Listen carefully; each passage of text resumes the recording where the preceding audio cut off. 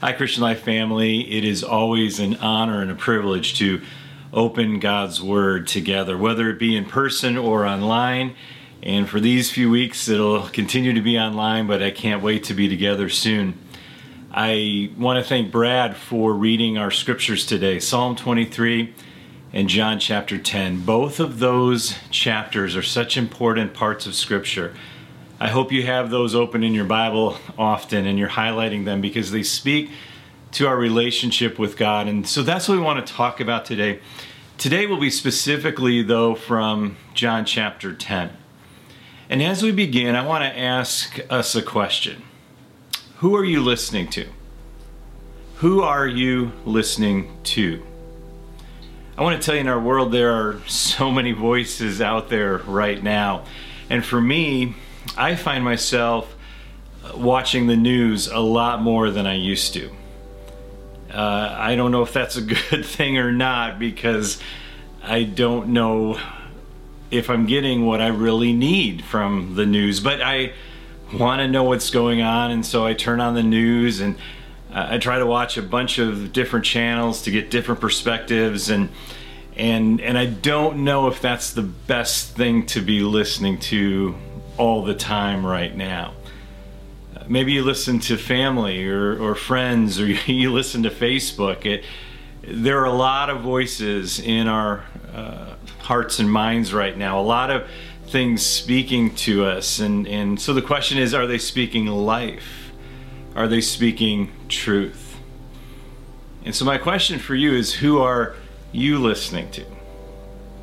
What are you putting your ears to these days? And what I find interesting as I watch the news is that how many times I hear these words. I just watched, again, a few channels, and when they really get pressed on a question, they answer this way a lot of times, whether it be a doctor that should know everything, or a pundit that is pontificating on something.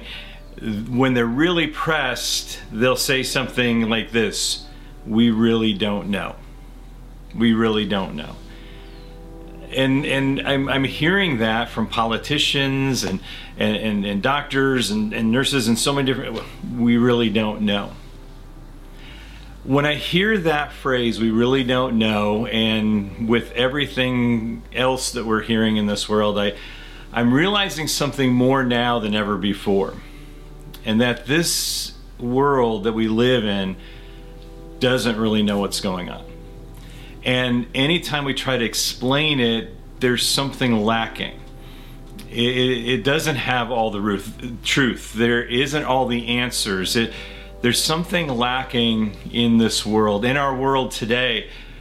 And yet we're aching for it. That's why we're listening to all these voices. And so the question today is not who are you listening to, but who should you be listening to? And I want to share with you what God says in His Word in John chapter 10. And that's why I'm so glad that we can open God's Word together. What does He tell us in this chapter? And there's two pictures of Jesus that is given in this chapter. And one of them is that Jesus is the Good Shepherd. He says, I am the Good Shepherd. Now, that's a picture that God has given both in the Old Testament and New Testament of who He is. And you probably noticed that I got my little llama lamb behind me, and he's shown up in a bunch of these different videos that we've been doing, just because we've been talking about God being the shepherd and us being the sheep. But I never had you name the lamb, I don't think. So if you want, in your comment section, just tell us what the lamb's name should be, because he's showing up more and more all the time. But this is a picture of who God is in Scripture, that He is the Good Shepherd.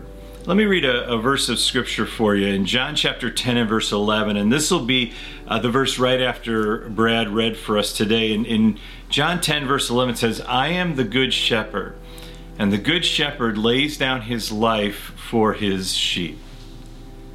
Jesus says, I am the Good Shepherd. He lays His life down for us. He gives us life. He gives us truth. He gives us the way that we should go. He is the good shepherd. And so what does it mean for God to be the shepherd? Because God, Yahweh, spoke of himself as a shepherd in the Old Testament to the people of Israel, and now Jesus speaks that same truth for us today. And so what does it mean that God's our shepherd, that we should be listening to him during this time? Though there's certain things that God does for us. There's certain things that Jesus does for us in our life, and they'll be on the screen, but I want you to get these inside of you as we study this thought. So Jesus is the good shepherd, and so what does that mean? It means that he feeds us. He feeds us. That whether it be in Psalm 23 or John chapter 10, he feeds us. And for survival, the sheep need the shepherd to show them where the food is. We know that sheep, if they just were left wherever they were, so let's say they're out and they're eating the grass in a pasture, and they eat the grass and eat the grass, they just keep their heads down until ultimately they're just eating dirt. And so the sheep have to be led to places, green pastures, as it says in Psalm 23. And so God wants to make sure that we have good food. We don't just need to be listening to or feeding upon everything that the world tells us. We need to be feeding on Jesus, the Word. We need to be feeding on God's Word in our life. And so the shepherd feeds his sheep. We also see that the shepherd protects his sheep. If there is one animal that can't take care of themselves, it's sheep. The sheep need a shepherd, and they can't really fight off anyone that's coming to take them, or another animal that's coming to hurt them. And so that's why a shepherd often sleeps with its flocks when there's no fence and no boundaries, because they want to protect their sheep. And we even see that Jesus said, I am the good shepherd. I lay down my life for my sheep. I got to visit a farm this past week, and on that farm there were sheep, and the farmer gave me this picture. I just love it, of a sheep that was about 7 feet away from their shelter, but I guess just got tired and laid down, and it snowed all around him. You can see where that sheep was supposed to be lying, and it just tells us that, man, sheep really need a shepherd. They sometimes really don't know what they're doing, or they really need some help. Shepherds also help us with our healing. Sheep are the kind of livestock that just find a way to get sick. And they need a shepherd to look after them, to care for them, to help them through their illnesses. And finally, the shepherd is there to lead. We might even say that this would be to give wisdom in our lives, but we need to be led by the good shepherd. They have to be led to food, to water, to safety. The sheep need the shepherd to lead them, and we need God to lead us. It says in John chapter 10 and verse 27, my sheep listen to my voice. I know them, and they follow me. That's a verse you've probably heard before, that there is the great shepherd, and the sheep hear his voice and they follow him. And I've known that verse forever, but growing up in the city, I just assumed that was true. I didn't really know how true that was. Like I said, I was in Iowa last week with family celebrating my birthday, and every time we would drive, I'd look for sheep along the road so that I could stop and take a picture, because I knew this was going to be the sermon for this weekend. And so I'd stop if I saw a sheep, and I'd get out of my car and I'd park on the side of the road and walk up to the fence and try to take pictures of sheep. I don't know if you've ever tried to do that before, but sheep kind of don't really like that. They don't like the person walking up. It kind of scares them. They kind of scatter when you go up to the fence. And so I had tried this a couple times, and it just wasn't working. And so I looked down, and there was a farmer just kind of waving me in down the road a bit. So I got my car, came in, and he goes, would you like to take pictures of my sheep? Would you like to see them up close? And I said, yeah, I've kind of been trying to do that all week long. And so he said, well, let me gather them. And again, they were way out in the pasture. And so we go down by the fence, and he whistles. And then the sheep just start running. From the most distant pasture, they start running to right where we're at. It was absolutely amazing. It was like a sermon illustration was happening right in front of my eyes, that we saw what Jesus said, that the sheep know my voice and they follow after me.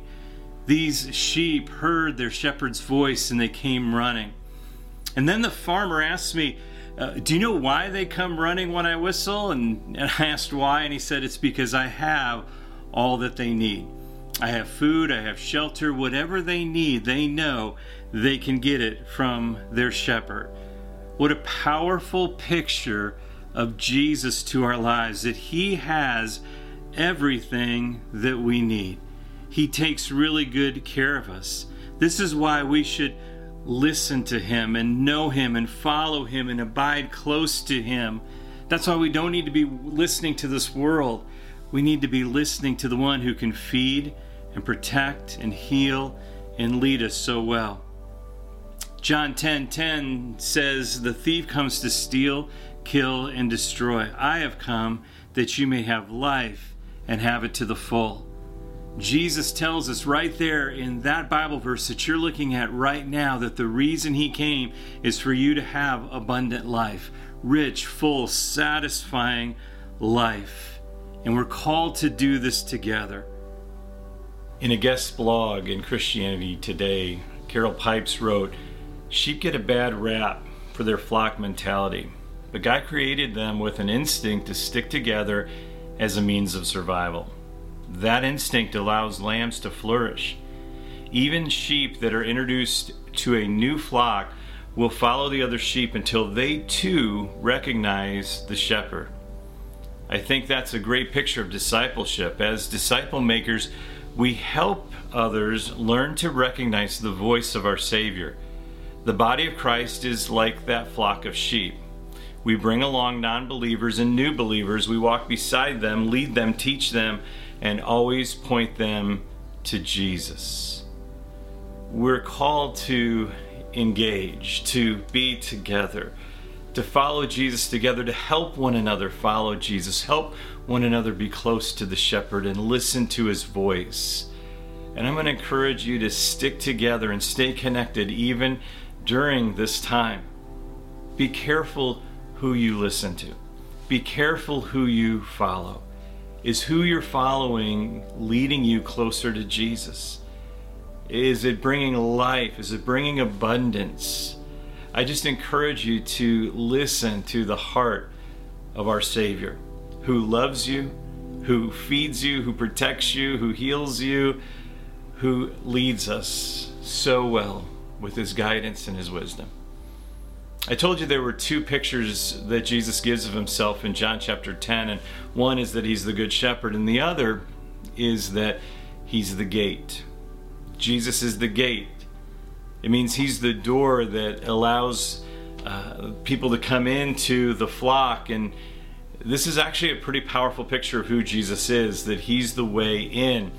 Because in Israel, there aren't a lot of trees. And so in our country, you might drive by a farm and there might be a barbed wire fence or a wooden fence to keep the livestock in the pen. But in Israel, most of the places are made of stone. Most of the fences are stone fences that they would build, as you can see in the picture. And the only way in and out is through the gate.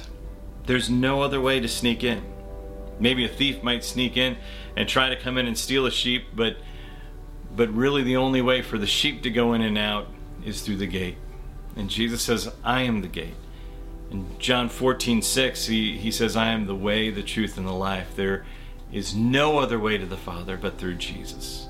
And so I'm going to encourage you today to surrender your life to Jesus, to go through the gate, to meet Jesus today. And to help you do that, I'm going to lead you in a prayer, and the prayer is going to be on the screen. But what you're saying by praying this prayer is you're saying, Jesus, I want to listen to your voice. I want to follow you. I'm not going to go my own sinful way anymore. I'm laying my life down just as you laid your life down for me. I'm giving you my life. And so I'm going to ask you to pray this prayer and believe it in your heart. And it goes like this. Dear Lord Jesus, I know that I'm a sinner. I need your forgiveness. I believe that you died for my sins. I want to turn from my sins. I now invite you to come into my heart and life. I want to trust and follow you as my Lord and Savior. In Jesus' name, amen. Amen. That is the good news, that he comes in and he takes over, forgives all of our sin, and makes us brand new. And there's a great verse I want to share with you for all that prayed that prayer. It's in John chapter 10. It's John chapter 10, verses 27 and 28. My sheep listen to my voice. I know them and they follow me. Look at this. I give them eternal life and they will never perish. No one will snatch them out of my hand. God's got you. We have a good shepherd. He's holding on to you and he's never going to let you go. He's going to provide for all that you need. He's going to take really good care of you. And I want to tell you, the good shepherd loves you. He loves his sheep and he's got you this morning. Before we go, we're going to receive the blessing of the Lord, but I just want to remind you to stay connected. Stay connected.